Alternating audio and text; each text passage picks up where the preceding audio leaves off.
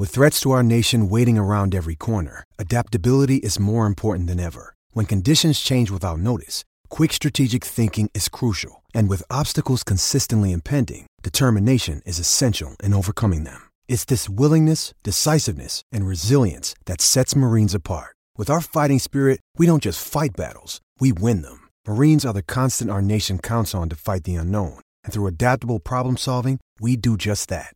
Learn more at marines.com. The selection between Brett and Morgan, why do you think Brett Cameron's getting the start at the moment? What do you see out of him?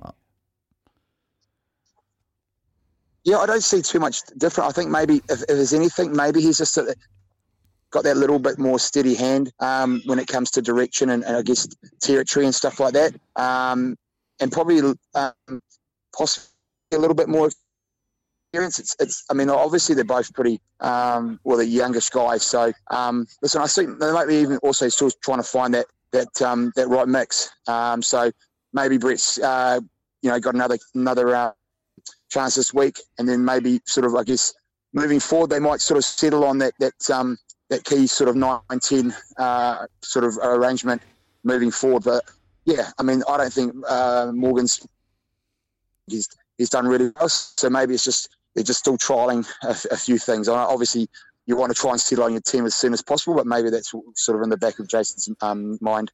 Yeah, I just think they looked a whole lot more dangerous when Morgan came on and they started to score points and, they got themselves back in the game. I just think he's an attacking player, and that's what the Hurricanes are famous for, and that's what they try and produce. And when they do it, they're untouchable. I just find the kicking game, I don't think it works for the Hurricanes, I guess is what I'm saying.